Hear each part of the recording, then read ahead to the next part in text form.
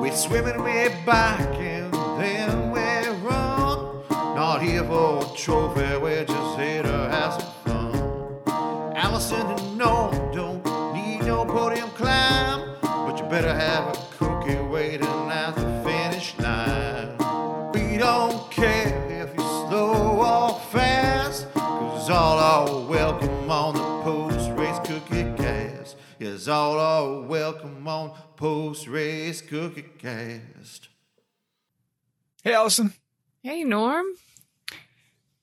I'm pretty excited about today's episode because I'm finally getting to do something that I've wanted to do since we started our podcast. I know. An actual race recap where I actually did the race. We've done so many race recaps and they've all been after your races, which is great because I love hearing about your races and you've had some really memorable, great races. But every time I hear them, every time that we're in like the middle of them, I'm just like, man, I want to do a race recap.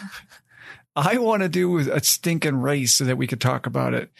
I don't even care if the race goes horribly. I just want to talk about them. So just want to talk about it. Yes. And I've always joked like from the very start of this podcast that it's the noob and the natural, and I'm the noob because I've never done any of these things, and you're the natural because you do all the things. And so I'm not going to say that I'm no longer the noob. I'm not a natural, rather. But I'm not a noob. No, I'm a novice. We're going to say the novice and the natural from now on. I think. I think it's fair. I'm not a natural, but I'm no longer a noob. I've done my first race, and today we're going to get to talk about it. So I'm really excited. We're talking all about it. Today is all about Norm's first race. It wasn't a small race. It's kind of a big deal race. And it was a big deal getting to it. Yeah. Yeah. So we're going to talk a little bit about, we're going to talk a little bit about that. But I guess would you like me to start by telling our audience what race we're even talking about? Yeah, let's give them a little description. It's not a regular race either, so I think we should maybe recap that a little bit.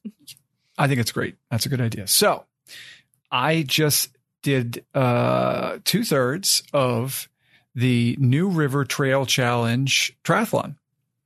It is a 40-mile bike, a 12.1-mile kayak, and then a 13.1-mile run. And it is down in just outside of Max Meadows, Virginia. So really nice. It's only about 35, 40 minutes from where I live.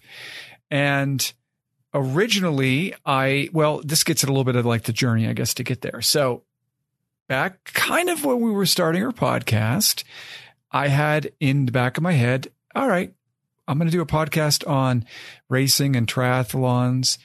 I better do one of these things. Or it's going to be a really awkward podcast here in about a year. And I want to say when we started, I had signed up for a sprint triathlon. Is that right? I think so. Yeah. That sounds right. And yes, that sounds about right because I was just learning how to swim and trying not to drown and learning all the weird, crazy things that go along with learning to swim as an adult. And I can't remember what the trigger was or what the push was to do something more, but I know it must have come from both you're seeing what you're doing and wanting to do some of the great and impressive styles of races that you do. And also feeling like my training was getting me to the point where maybe I could do more than a sprint triathlon. Maybe I shouldn't train for 7 months to do a sprint. Maybe we do a little bit more than a sprint. And I remember seeing this race online and thinking, you don't swim in this race. It's not your favorite. We don't want to always do things that we don't feel as confident in. And I kayak a lot. So I was like, oh man. Yeah. So floated it to you. You were like, yeah, I think you could do that. You've got 5 months to train for this thing. Yeah. And our mutual coach, Megan, was like, let's do it. I'll give you some plans. Let's give it a shot. And so we started training for this thing. And I want to say it was about 2 months in that my IT band decided to just give out, which was concerning. But then we both kind of said, oh, you still got 4 months. So let's give this thing a little bit of time. Well, I said, let's give this a little bit of time. You said, let's give this all the time. Yeah. I was like, I think maybe here in 2 weeks we can start up again. And if people go back and listen to some of our episodes during that time, I definitely referenced my IT band every episode. And so sorry. The streak continues today. Anyway, and so I went back to it and we built and we built and we built, and then happened again. Uh-huh. And that was the tough choice of saying, okay, do we push through, do this race anyway, and hope that we can do the run and probably walk it? Or do we pivot and do we do a relay? Yeah, which was my vote, because no sense. Yes, it was. And I took your advice, and it was only about, I want to say 5 or 6 weeks before the race itself. And so ideally you would have been my runner, but you live in Oklahoma in the middle of nowhere. And so I was at a loss of, okay, what do I do here? I want to do this race, but I need a runner. And I remembered Jess Thornton, a prior guest of our show. She came on in the middle of the summer. She is the president of the Blacksburg Striders, a local run club here. And we both were like, you know what? She'd probably be a pretty good runner for you. So I reached out to Jess and I said, do you want to do this relay thing with me? And she was like, sure. And then a week later, she messaged me and said, how far is that thing anyway? Like she didn't even ask me. That's the mindset of you ultra runners. And I was like, 13 miles. She was like, oh yeah, no problem. So we had figured out the team, and you and I continued to train for it and kind of put more of our focus into the bike and in the kayak. Mm-hmm. And so that's a little bit of the backstory of how we even got to the race in the first place. And how I even found it. So yeah, the sprint triathlon that I had signed up for got canceled because of COVID. So it really kind of all worked out where I ended up training a lot for a pretty big race. And despite the fact that it was my first race, and it was a big race, spoiler alert, it went pretty well, but we'll get to that. It really did.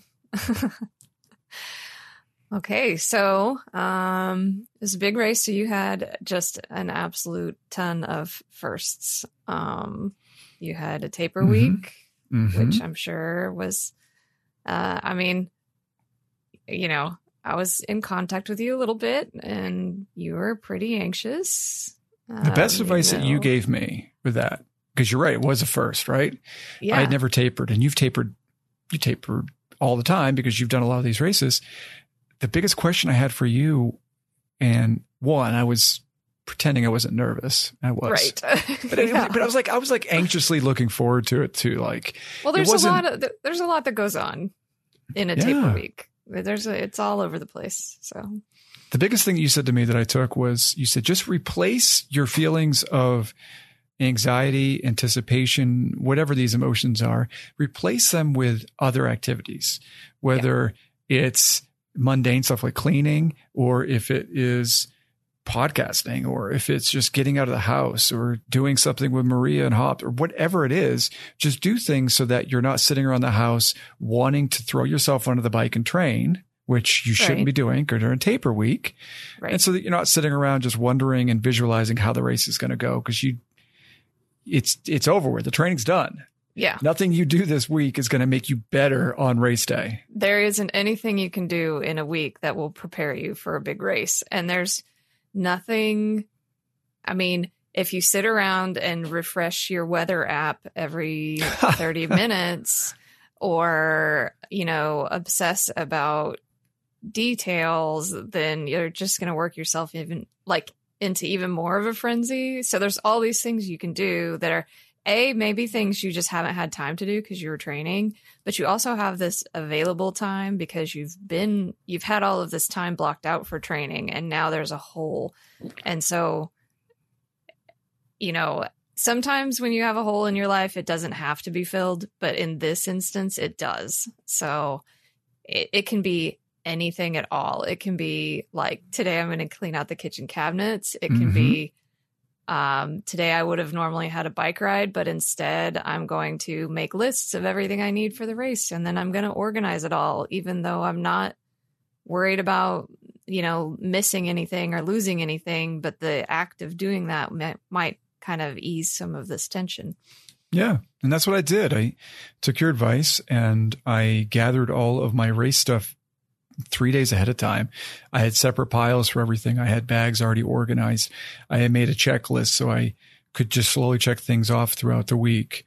I put my fuel together almost a week ahead of time. And I had it all in one place so that in fact, I put it in the car.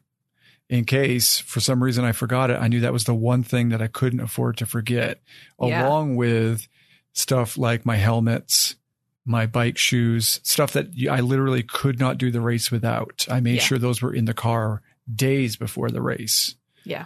I don't know what you're talking about with this weather app. What is that? Let's see. So there's a kayak, and you had actually gone and done the course before all the way through, and the water was low the first time you did it. And then there were some reports from some other people who went out, about a week before the race, that it was even lower. So you were pretty concerned about that. It's one of the oldest rivers in the world. Actually, it's one of the only rivers in the world that actually flows north. Feel free to fact check me, anyone out there, but I'm quite sure one of those facts is true. It's rocky as can be. It is the Rocky Mountains on this thing. And when I had done my run 5 or 6 weeks prior, I hit probably 30 rocks, and I'm out there, just thinking, if this gets any lower on race day, I'm going to have to get out of my boat and pull it several times, which I know has happened at this race in the past. Yeah. The week before, I obviously was praying for rain, and I kept saying, "Oh, we got a chance for rain." And you were like, "Turn off the app because it's going to change and you can't change it anyway." So just look at it the day before, and then you'll know what to expect the day of, because nothing that happens before that's going to matter. So you were praying for rain all week, but then also there was like a chance of thunderstorms on the actual race day, but it was like 10 days out. So it's just, I don't ever check the weather until the day before, maybe 2 days before, but really lately I've gotten into it being the day before. And I'll kind of have in the back of my mind, like what I would wear or what I would need for different weather situations, just as a general rule. And then the day before I'll check, and then I'll go, okay, well, that's the stuff I'll need then. I mean, I should know better. My wife was a meteorologist. Like, it's not going to stay the same. You would think after knowing her for 13 years that I would know, because I get the same thing from her where I'm like, well, it changes a lot. Yeah. You're 10 days out. Come on. You shouldn't even be looking at. So anyway. I listened to you both, and finally I turned the app off. So yes. So taper week was good. Check-in was great. I want to say just right off the top, about this particular race, because this is my first race, and it's easy for me to be like, oh, this race was great. They did such an amazing job and all that stuff. And I've never done a race before. But I've heard from other people about other races. I've heard from you about races.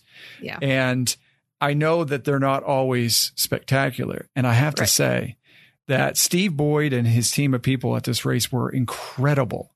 I was so impressed with the organization, the friendliness of everyone who was down there during check-in, and just that feeling of camaraderie that I was getting from everyone. It really eased me a whole lot going into this race. Yeah. Where that check-in wasn't an intimidating affair where you felt like you were out of place or you didn't belong. It just felt like a bunch of laid back family members at a reunion. They were like, "Hey, how you doing? I've seen you on the Facebook group. Tell me what your team name means. Oh, that's so great. Here's your stuff. Can't wait to see you tomorrow." So it really made me feel great going into my first race. It eased a little bit of my nerves. And it was quick and easy and painless. So that's what you kind of want in a check-in.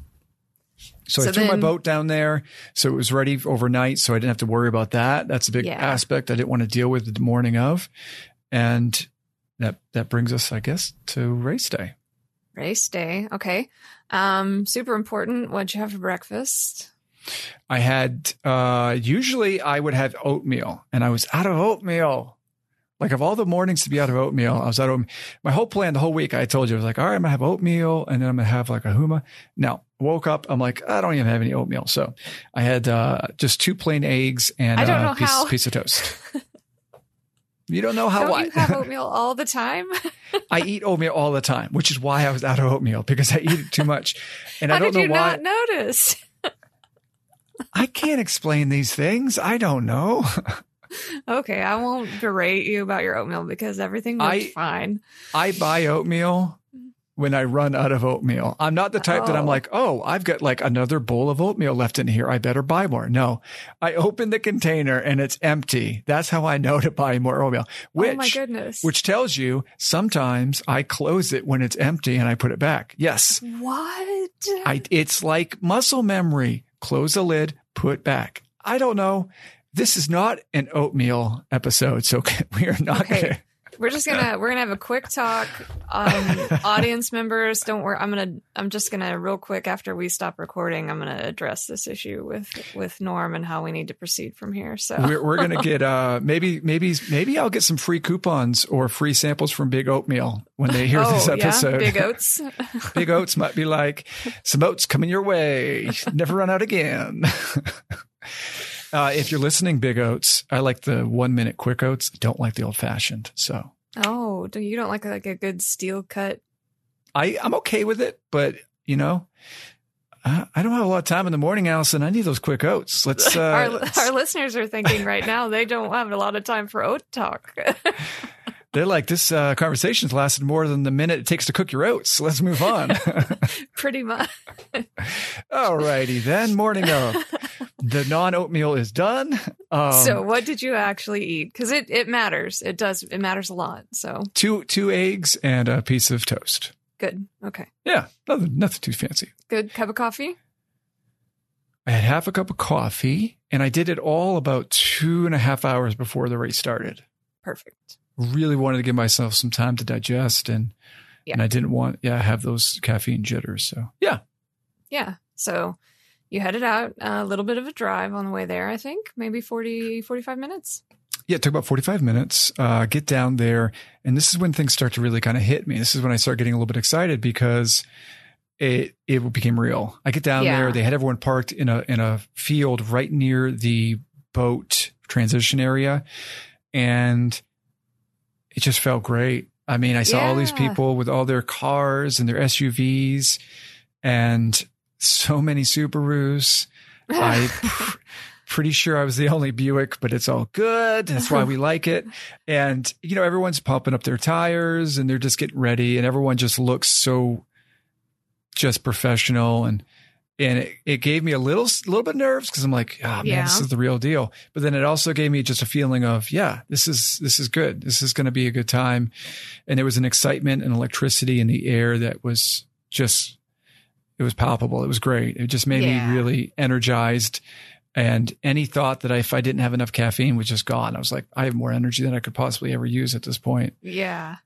And so I just did a double check of my boat to make sure I had all my stuff down there for that transition. And if anything, I mean, I got down there about an hour 20 before the race. I was really worried about being late. I mean, I had tons of time. Yeah. So I was able to warm up a little bit, and I was able to just make sure that I had everything what I needed. I took, I think I took 4 Huma gels and put them in my jersey, and made sure that I had 2 water bottles full of Tailwind on my bike. And I headed towards the start line where I met up with our friend Sheldon. Yeah. Who, our friend of the podcast, who they have their own, Echelon podcast.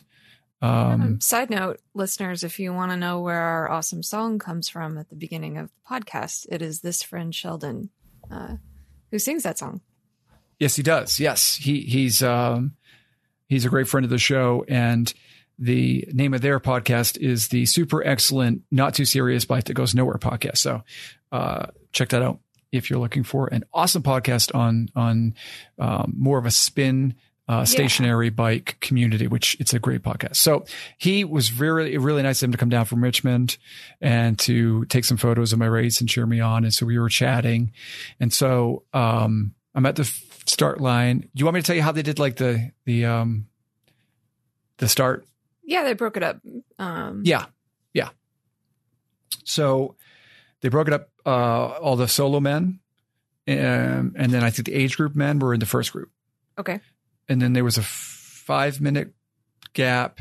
And then it was the older gentlemen, I think 45 and up, or maybe I'm sure I'm getting the age groups wrong, but that was the second group. And then another 5 minutes. And then it was all the teams and all the ladies. So I was with the teams and the ladies. And I'll tell you that 5 minutes in my mind, I was thinking, oh man. So the first group's going to go and then it's 5 minutes. Second group's going to, that 10 minutes is going to take forever. No.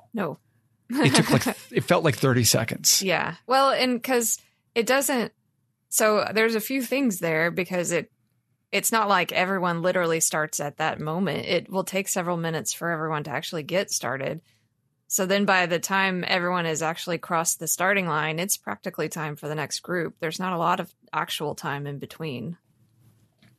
It was a weird feeling because I've spent so much time talking with you, thinking about this race, training for this race, so much energy, both physical and mental, into this race, that when they started our group, I felt like it was too soon. I felt like I'm not ready for this. I'm not ready. What do you mean it's already time to race? What's happening? Wait, we're racing? It's actually happening right this minute? Yeah, it was a really weird feeling of, oh wow, now it's go time, and there's no more prep time. We're doing it. We're racing. It's happening, and it's a weird start. It's a really weird start to, which I mean, any bike event that you do that is going to be that kind of almost time trial start where it's a few people going at the same time, but basically all at once, versus like a regular triathlon where you get out of the swim and you might be going across that bike line with one other person. But this time you've got a whole group. So you have to figure out where you need to be in that group. Where do you need to be in the line to get to the start line? I mean, there's more elements here. And I put myself in, I guess you'd say, the second group of people within my group, where there was probably 4 or 5 folks right at the front. And then I think I was probably like within the next 5 bikers, cyclists. Okay. So I felt like I could probably hang with those people, but I didn't want to put myself in that fast group because I wasn't positive. So let's be conservative. Let's not get behind a huge group of people, but let's also not put ourselves in the front. So the start it was grass actually. And it was a windy it was a little hairy because this is in the morning. You got a little bit of dew. It's a little bit slick. You've got all these people excited. Everyone's kind of navigating how they bike next to each other.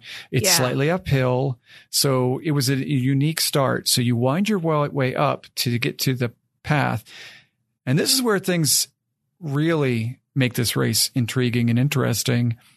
This is a packed gravel course. Yeah. This is not asphalt.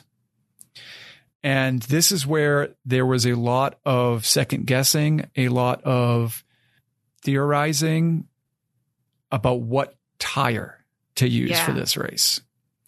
This race is known traditionally as being one full of flat tires. And so they still have a fantastic Facebook group for this race where pretty much all year round, it looks like people are just commenting on and discussing. Very, very open to answer your questions. I reached out to several former participants and got their take on what tire to use. So I went with a 28 Gator Skin road tire, which I generally will ride on a 25 Grand Prix Continental 5000, something like that. Okay. This is a wider tire, a little bit more grip, and it's got a bit more protection for for punctures. It's not puncture proof, but it's puncture resistant. Yeah. And I took that because I talked to the guy who won in 2019, and that's the tire he rode on. Yeah. So that's what I went with. And I had to say, we wind up, we get on, and then it was a little bit of rough gravel before you get to the pat gravel. And I really second guessed myself because when I got to that loose gravel, it was loose. I'm and sure. I was like, whoa, if this whole race is like this, I can't possibly go at the speed I thought I was going to go. Right. But thankfully, really quickly, once we got to the actual race surface, I was like, I think I can do this. Yeah. So you kind of, were you on your own? Would you have other people around? How'd that work? This is point number 2, where I did a lot of thinking that week before to try and figure out what I wanted to do, because I have very limited to no experience in a pace group. Yeah. I have only done a couple rides with buddies, and it's only been me and another guy. I've never had more than 2 of us. Yeah. So I've done a little bit of drafting, but not a lot. And when I say little, I mean only a couple times. Yeah. And I don't really, even then I was nervous about it. So I knew that this was a race that had that in it and it was allowed. And there was an attraction and also a fear for me for that. Because on asphalt, I think I would have been more comfortable with something like that. But on this surface, I just had so many unknowns. So the first, I want to say 2 or 3 miles, I was on my own. And my heart rate was crazy high, like pounding, because I was excited. So 2 things happen. My bike computer doesn't work. Oh, no. So I have no idea how fast I'm going. And on this surface in a wooded area, there's no way to tell. No, there's in no my mind, way. I'm like, I'm somewhere between 15 and 20. That is a huge range, right? And in my mind, I did have some goals in mind, but at the same time, I knew I had to do what the surface gave me. So I was like, either I'm going way too fast or I'm going too slow, but I don't feel like I'm going where I want to go. So I do that for a while, and I notice there's somebody on my tire. Someone's drafting off of me. And so they do that for another mile or so. And then I just kind of yell out, "You want to pull?" And this lady comes zipping around me. She was so fast, zips right around me, doesn't say a word. She gets right in front of me, and boom, me and her are off. Good. She ended up being the number 1 female finisher. And I think number 12 or 13 overall. She was an unbelievable athlete. And so I just stick with her for several miles, and we just start passing people. And this is where it starts getting fun for me, because I've never been in a bike race before. Yeah. And I don't really know what it's like. And I know this race is probably very unique to others, but we're passing people, and it was fun to just talk to people as we passed them. Yeah. It wasn't like some kind of thing where you see like a Tour de France. I mean, people were very nice. They're like, "Keep it up. You're doing great. Keep pushing." You saw some crazy bikes out there. There was a guy on a beach cruiser. Oh my. Oh no. Yeah. But he had such a smile on his face. I think he just was like, "I'm going to do it my way. I don't really care about how fast." Yeah. And he just looked like he was having a blast. There were people on, hybrids, on mountain bikes, crazy tires. There were people on road bikes, but not as many, or at least not yet, that I didn't see. And the one thing that was interesting and unique about this surface was that you were dodging some things. There was a lot of big rocks. There were some medians, because I think this was an old rail trail at some point. Okay. So there was a bit of a median that could sometimes be a little bit of a hill, a little bit of rock, gravel, grass. You just didn't know what you're going to get there. So you kind of had to pick you had to really be careful when you passed to get over in the other lane, because it was narrow. Yeah. It was very narrow at spots. And so we were going for a while, and we finally caught up to another pace group. Looking back at it now, we were probably going too hard to catch up to a pace group, but we did. I don't know how we did that. These were some great cyclists, and we just got in line. It was like 6 or 7 of us, and we took turns pulling. I will readily admit I didn't pull as much as I should have, because I didn't want to screw it up. Yeah. I was literally worried that I was going to ruin it for everyone else, and I didn't want to be that guy. I understand that. So I pulled some, but there was a couple people who pulled way more than they should have, or way more than they should have. We should have taken some of it off of them, but they were very gracious. They seemed like they wanted to do it. And I'm grateful for them for that, because they made me have a better race. But pace groups can be a little bit intimidating. I mean, I don't want to ever be in one. So I like, that is the opposite of my style. So I guess I'm learning my style now still, because I never knew if I would be the type that would be in one. It was both exhilarating and terrifying, because it was terrifying in a way that you recognized it just took one person ahead of you to make a tiny mistake, and it could make everyone crash. Yeah. It's exhilarating because you use way less energy, and you are going so fast, and you feel like a single rider. You feel like a single cyclist, like Voltron, where you're part of a bigger thing, and together you're able to accomplish more. Okay. And it's something like thrilling about being part of this machine that is just operating on hand signals and very short phrases, and is just able to just do the work better because they're together. And that sense of teamwork was thrilling to me. I really enjoyed that part of it. Yeah.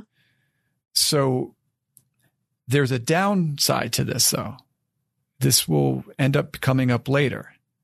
Because I was so cognizant of the dangers and having to pay so much attention and not wanting to screw it up for anyone else, that I discovered and realized I wasn't really drinking much. So I had 2 water bottles. What's the rule of triathlons? There's one rule that just always has to be quizzes. followed. I've done one race and we're already got pop quiz. There's one rule though. Well, I'm going to guess that you want to hydrate before you feel like you need it. You want to fuel before you feel like you're supposed to have it. That's for all races. That's all races. Man. The one rule of triathlons is always fuel on the bike. Always. Fuel on the bike. I will edit that in to make it sound like I did that and got that right. Makes a note. 3, 2, 1. Well, it's fuel on the bike, Allison. That'd be the answer. No. Yeah, you're right. And it's not like me and you didn't talk about it, because we did. And so it's not like I knew better, but you were in the moment though. That happens sometimes. I knew the tailwind was there, and I knew over 40 miles, especially at the speed that we were going, that I should finish both those bottles. Before the 40, I finished one of them. Oh no. And I would only drink when I was at the back of the pace line, because then I knew no one was behind me. So if something happened, I wouldn't ruin anyone's day. Yeah. Cause it does getting your bottle out. Like all that movement, I would have the same concerns. Like it's a balance thing. It's an eyesight thing. It's all kinds of things. So, and I noticed a couple people ahead of me had camelbacks on. Definitely doing that next time. Yeah. Where I don't have to reach down or get anything. That's what I'm doing next time. So we get the halfway point, the 20 miler, and I do another Huma gel. That's my second one of the day, because I'm like, I need some energy. I'm getting tired here. Take a swig of water. The bottle's like halfway done at this point. And so we start taking off again. And then I can't remember the circumstances of how this happened, but we were going to pass somebody, and I was towards the back with another guy of our pace group. And because of the median and the terrain, I was not able to pass when the rest of our pace group passed. Or maybe I should have, and I just was hesitant to. I don't know. So around the 30-mile mark, we ended up losing our pace group. Oh, no. Okay. So they kept going, and it was good because I got to talk to this guy a bit. Really, really nice guy. And that's fun. I think it was. And I think we're going to do some racing and some riding now after the race. Okay. He actually looked at our Instagram, and he messaged to us. So that'll be fun. I'll be able to do some of that. But anyway, we started talking, and he was another mixed team. So it was cool to talk to another teammate or another guy doing a team race. And we slowly got up to another pace group that we found that was from, I think, maybe the solo men group, I believe. And we just decided we were going to ride with them and ride our way out. Other things that we had happen during the race that were interesting. We ran into some horses at one point coming down the trail. There was 4 of them. We pulled off to the side. That was a little bit hairy. You don't want to spook a horse. You don't want to, hurt the riders. So you pull over and you just let them pass. So that was fine. There was some horse poop because when you have horses, you have horse poop. So they generally do that.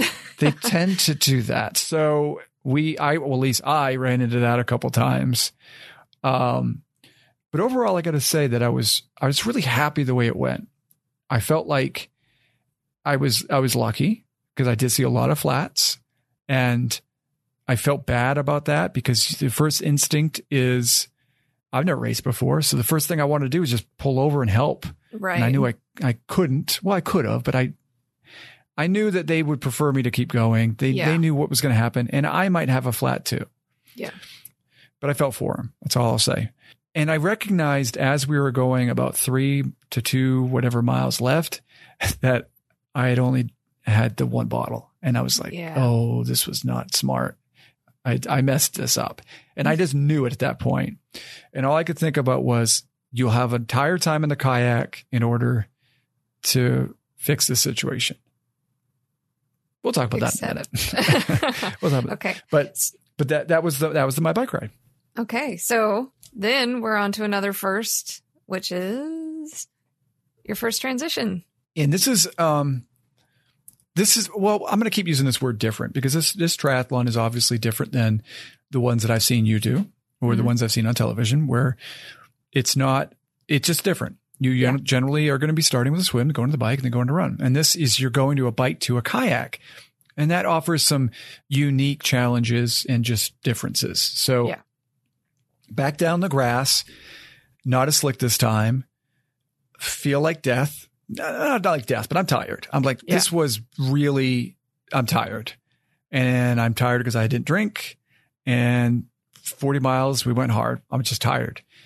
And so I whip around the corner, and then suddenly you see the field, you see the grass, and then there's some people that came to see me. So you've been there before where you don't feel like you look your best. Correct. Or feel your best, right?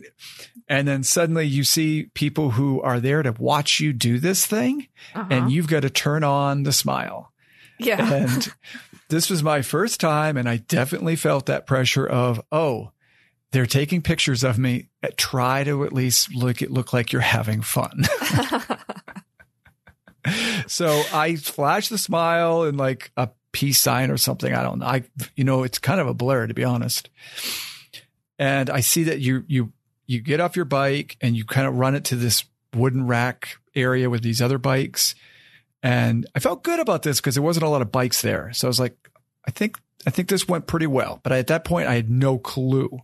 So I put my bike in there, and I looked down and I realized that I've got to walk about 50 yards or so down to the shore of the river to get in my kayak.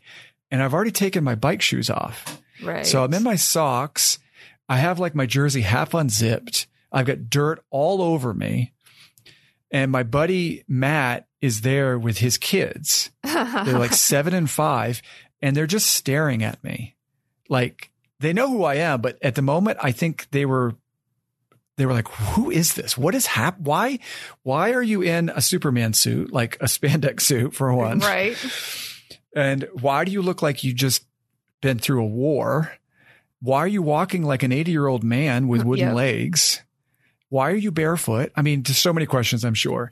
And I'm just like, hey guys, thanks for coming. This is where I made a really good and really bad choice. So I should never have taken my shoes off because I had to walk down this rocky, wet area to get to my boat. Yeah. But the thing I did right was I grabbed that second bottle off my bike that was full of tailwind that I hadn't had on the ride, thinking I'll bring this with me on the kayak. Yeah. That saved my race. So bad. So we waddle down the path, and then everyone's following you too. Here's the other thing. Like you're walking 3 miles an hour, if that, and you realize you're looking left and right, and everyone is kind of like walking with you down there. And you just don't want anyone to be around you at this point. You actually don't. It's very like, I mean, I think the only difference might be in like if you were to have like a crew who was there to like, you know, hold something for you. But like people who there's almost a weird sense of like not even needing to hear somebody be like, you got it. Cause it gets answered with like a series of grunts at this point. Yeah. I just didn't have the capacity to be a human being at this point. Yeah. And you're also still thinking in your mind, I still have a lot of work to do.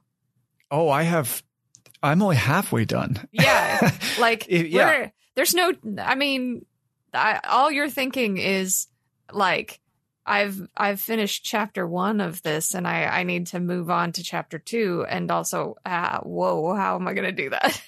I got to move to chapter 2 and I feel like I've been through a war. And I'm only halfway home. So yeah, I did. And so I have wet socks at this point. My knees don't seem to want to work.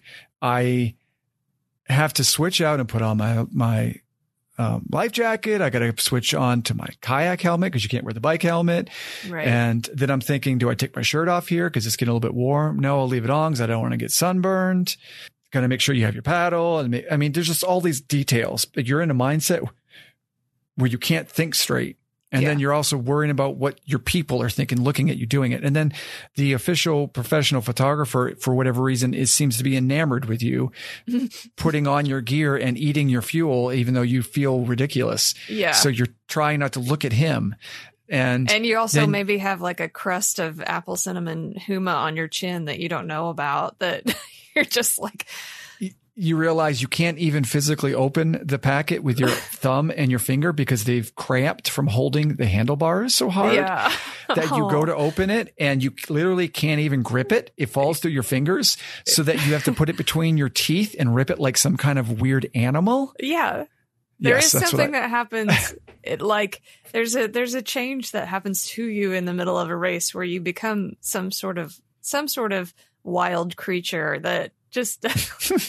It's just maybe not meant for everyone else to be a part of at that moment.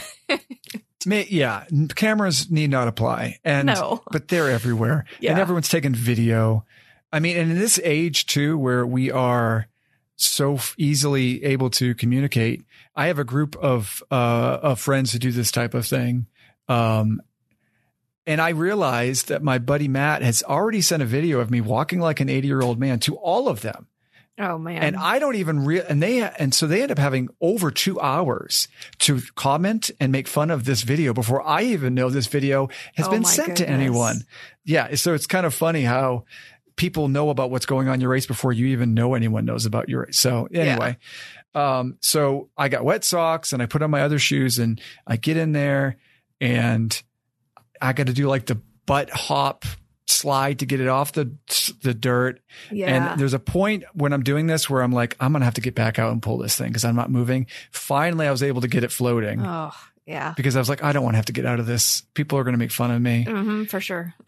I get in the boat and then the guy who I've been riding a bike with, who's also in a mixed team, I hear him go, oh man, my legs are going to cramp. And the first thing I thought was, oh, wait a minute.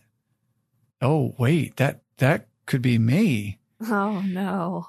5 seconds later, that was me. Oh, no. Soon as I put my feet in those stirrups, they're like, no, you think that we're going to do anything? No You're chance. Wrong. So instant cramps from my calves all the way to my quads. No. I had to straighten my legs out instantly. And the peanut gallery is still watching me. The official photographer is still taking my photos. So I literally start paddling and I'm just like pretending that I'm having a great time. And I am just, all I can think about is there's no way I'm going to do these 12 miles. Yeah. This is impossible. What have I done? So I get around the bend and then I'm able to set my Garmin so I could figure out how many miles I've done. So I have an idea of when I'm getting to the end of this thing. And then I just start trying to stretch out as best as I can. This guy's next to me. He's telling me, yeah, I'm cramping like crazy. We both at one point got stuck on the first little ridge shoal and we had to do the scoot to get over that. And I'm just thinking, this is going to be absolute misery. Yeah. Which stunk because I went kayaking every Saturday for 4 months this summer to prepare for Right. this. Yeah. I mean, I got to the point where I was a really good kayaker. But if you really want to kayak well, you have to use your legs and your core. A lot of people see people kayaking and it's just, they think it's all upper body and you're leaning back like you're on a lazy boy. It's not. That's not how you kayak. Yeah. And so without your legs, you can't plant, you can't use your core, you can't push. And so at that point, I was really worried. I wanted to finish because I really wanted Jess to be able to run. Yeah. You know, you don't want somebody to show up to do something for you as a favor and then not even get to do it. And then I'm thinking, oh, what if I have to get out because this is really shallow? So how do I fix this? How do I solve this problem? I had a Camelback full of water on my deck. I had 3 Humas left. I had a whole bottle full of Tailwind. Okay. And I just went to work. Like I knew there was nothing else I could do. Yeah. And so I just didn't really stop ingesting fuel and water and Tailwind for the first 5 miles of that race. Good. I mean, and I would put my legs up for a little bit and they'd come back. And then after 2 minutes, start cramping. I have to put them back down again. And I had to keep doing that over and over and over again, going over some of these rapids. I will say this, the river wasn't as low as I thought it was going to be. It was about the same depth as it was when we did my training run. Okay. Maybe a little bit lower, which was a good thing because that was very doable. So at least I didn't have that on top of my physical problem. Yeah. So the first 6 miles of that race were half of it misery, not fun, didn't enjoy it.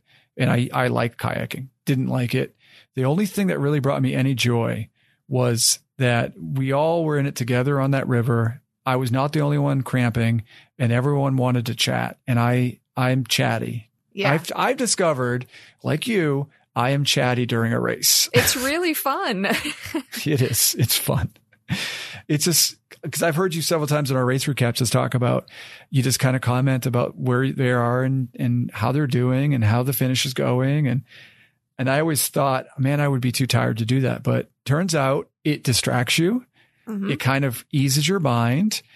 And it was just so relaxing and fun just to talk to these people, get to know them, find out if they were a team, if they were solo, if it was their first time, what their boat was, how often they kayak. I mean, it was fun. I enjoyed it. So 6 miles of just pure fueling and chatting. And then finally, I discover after the half of the race, the kayak portion, my legs are back. Good. I see, I look at my Garmin, I see my time, I see my distance, and I say, you know what? You trained all this summer, all these months. Let's put it into action. Let's just finish strong. Yeah. And I was able to paddle and I just grind. It was a grind. But my shoulders were aching at this point. My neck was sore from this point because they weren't used to doing all the work. Yeah. And the second half was much better. It was fun. There was some nice rapids to cool me off. I didn't get stuck. I only hit, 20 or so rocks. I didn't have any holes in my boat. And then you get to be about a mile out of the end and you can see that boat ramp. Mm-hmm. And it's such a strange feeling to be in the middle of something that feels like it's never going to end and then suddenly see the end on the horizon and know that it's almost over. It is happening. It's crazy. It's crazy to be like, wow, this was so hard. This took so long. Oh, wait, this is already over. It's like an instant switch of your perception. And knowing that you don't have to run when you get to that boat ramp. Yeah. I got this burst of energy, the second wind, and I just went to town and flying towards that ramp. Felt so strong, so good. You pull up. And the Rangers, who are so good at this race, man, they're everywhere. There's so many of them. So many races, I feel like there's not enough volunteers. This one, they were everywhere and they were also helpful. They help pull you in and I go, all right, what I got to do? And they said, well, son, you're going to have to climb out of that boat and you're going to have to walk across that timing pad right there. And I look up and it's, I don't know, 15, 20 yards away, if that. But it looks like it's a mile away. Yeah. It's uphill. I don't know if my legs will even walk at this point. So I crawl out and I kind of like, I half stumble. I didn't really run. I mean, I tried to jog a little bit and across the timing thing, and it's just like relief. I was like, you're done. You did your part. You don't have to do any more. Jess comes running up. She takes off, and it's just like, oh, the race is over. You did it. And the best part was just, I did it, and I didn't get injured. Yeah. I didn't hurt anyone else either. I didn't break any equipment. It was hard. It was physically one of the hardest things I've ever done. But all the other things that can happen, both in my control and out of my control, didn't happen. Yeah. And so I'm very grateful for that. And if the worst thing that would happen to me is that I would cramp up, that's okay. Yeah. I learned something from that. And that's a lesson I'm going to carry over my next race. Yeah. That's what it's all about. Yes. And I'm grateful that mistake didn't cost me something more. Yeah. Jess had left her car there so that we could take it back. So I drove her car back while she ran, came back and got some food and got to relax a little bit. And we waited for her to come in, and it was nice to just kind of like relax a little bit. Maria and Hobbs and Sheldon were all there, and, you know, just get to recap the race a little bit with them and kind of not talk at all either, because I was so tired and just didn't really know how to say what I felt because I was still kind of processing it. Is that normal? Yeah, that's normal. I mean, I felt that way. I think when you guys were all in Ohio, it was very similar. At the end of the race, I was just kind of grunting that we needed to get back to the car. Like, the people were wanting to know how it went, and I was like, it may be hours before I'm able to tell you. So yeah, and then not even like knowing what to say, because everything seemed like a blur at that point. But I'm also trying to remember certain things because I know we're going to do a race recap at some point, and I want to be able to recall some of these things. I know I'm already forgetting some things, but so in a mix of relief but also a weird feeling of just not loss, but just not empty. I don't even know what the sensation was, but it was all that work, hours and hours every week for an entire summer to plan for this, and it's over. Yeah. And you did good. You did well. You had fun, but it's over. Yeah. And it was just a weird feeling of something being gone. I don't know. Right. It's weird. Yeah. You put so much time and energy into something, and then when it's over with, it just seems like, now what? Right. So yeah, it was a little bit weird, but just sat on the grass and just kind of waited. And after a bit, here comes Jess. Yeah. She comes running around the corner, and she finishes, and we realize somehow we just went out there. We wanted to do our best, and we won the mixed team. You sure did, didn't you? Yeah. It was weird. I knew we had a chance. You know, I knew we were close when I finished the kayak, but at the same time, it was kind of like, I'm just grateful to be done, and I want her to have a healthy race. I want her to have a good time. She had fun. Yeah. She was very happy, and we were both like, we won? What? Yeah. It's crazy, but awesome. Yeah. But of course, you know how it is, where they always want to take your photo right at the worst part. Like you're sweaty and dirty. I don't stick around, Norm. So I mean, you don't. Well, even if we didn't want to stick around, he was on us. Oh, and they were like, all right, first place mixed team, get over here and take your photo. And we're like, no. Let her breathe. She can't even say a sentence. Come on. I mean, she just finished, and she was, she was hurting a little bit, rightfully so. It got a little humid at the end. So she was able to relax a little bit. We talked a little bit, compared notes, and we took our picture, and it was a great feeling. It was like a bonus. It was kind of like this isn't why we did this, but how neat. How fun. It's something to take home with us and be like, and remind us of what we did. So, so it was fun. There were some really great teams out there.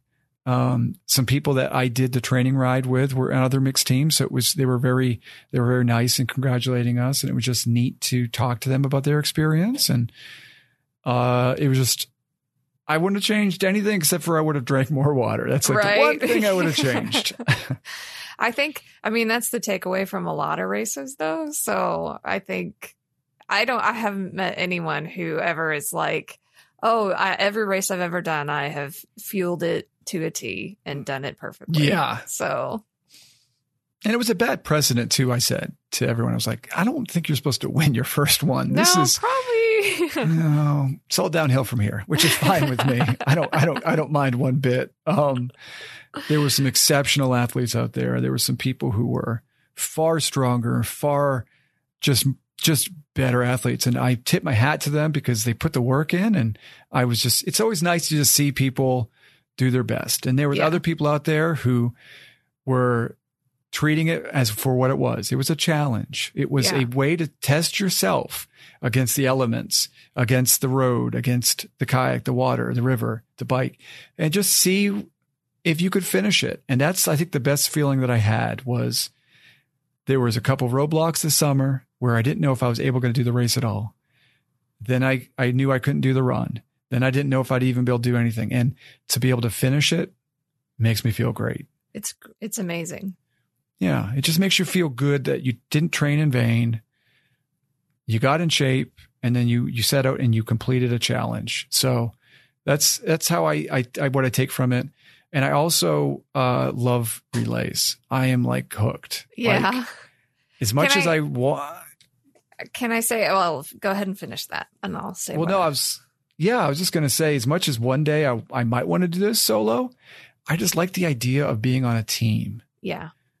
There's something neat about just doing it with other people. And I think it takes a little bit of pressure off you too. And it just makes it more of a less it was intense, but I don't know. I enjoyed worrying more about getting to her leg so that she could participate than I did about how fast I got to her leg. Does that make sense? Yeah, that makes sense. Like I didn't want that boat to sink. Yeah. I think so. You've said a couple of times in various conversations that, you know, you want to be able to call yourself a triathlete. And I know we have similar hangups to this. I have told you they gave, like at the marathon a couple weeks ago that I did not finish.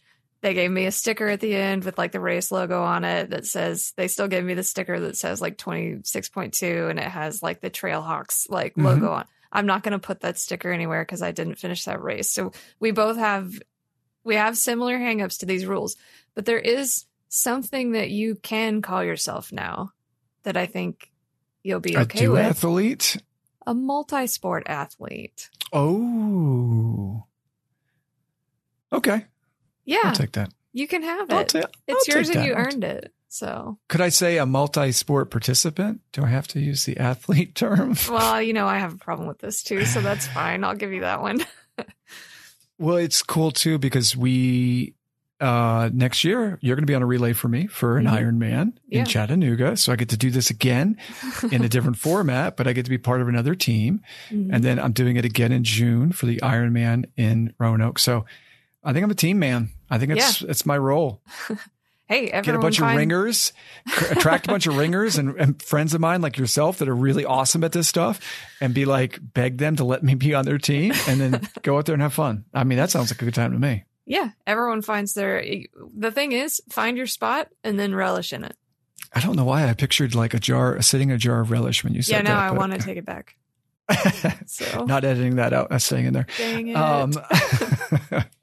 Yeah, I think biking's my thing. The more I do it, the more I enjoy it. The more I kind of like the hills and the pain that goes with it. And I know if I hydrate better, that I'll be a better partner and teammate for these people. But in the end, huge amount of kudos to everyone who was part of this race, who organized it, who supported it.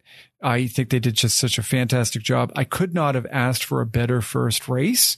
I'll never forget this race. Yeah. I'll go back and do this race again. And I really encourage anybody who's in the area who wants a really unique, different style triathlon to check this thing out because it was just a blast. Yeah. It was just really great. And it was the Virginia's new River Trail Challenge. You can find it online. great people, great time, great participants. Awesome. Loved Perfect. it. And I guess real quick, we have some footnotes here to this episode. If anyone's listening, want to hear more about some of the other races that you've done, you can go back and they can listen to our race recaps. And you've got another race coming up here in a little bit. I do. Got a 50K in a couple of weeks here. Very exciting. And where's that going to be? It is in Tahlequah, Oklahoma. Yeah. Very, very big tourist destination. And soon enough that being in Oklahoma, it could be either 90 or 60 that day. I feel like. Yeah, no, I couldn't even begin to. It could be snowing. Actually, sometimes we get snow in October. Wow. It could be 90. So there definitely won't be any. I'll just have a duffel bag with all the things in it, probably. Yeah. And that will be our next race recap when you finish that race. We'll get to talk about it, and then we'll begin our training for our Ironman relay next, which is so exciting to be able to shift that focus to something that we get to do together. So yeah, that would be a really fun thing for our crumheads to come along with us with as we detail our training throughout the winter.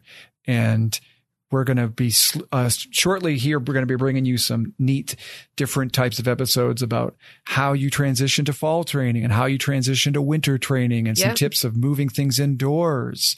You're an expert at this. You've done this for a long time, and you've kind of taught me some ways of training indoors. So I can't wait for people to hear about some of your tips and tricks that you do. Yeah, it's going to be exciting and different. So absolutely. So, all right, Crumheads. Well, we hope you enjoyed this episode. As always, if you want to hear any of our other episodes, you can go to postracecookie.com. We're also Post Race Cookie on Instagram and on Facebook. And we are, well, if you're listening to us, then I guess you found where we can be listened to. That's right. That's right. All right, Allison. Well, we'll talk to you next time. All right. See you later. All right. Bye. We're swimming way back and then we run. Not here for a trophy, we're just here to have some fun. Allison and Noah don't need no podium climb, but you better have a cookie waiting at the finish line. We don't care if you're slow or fast, 'cause all are welcome on the post-race cookie cast. Yes, all are welcome on Post Race Cookie Cast.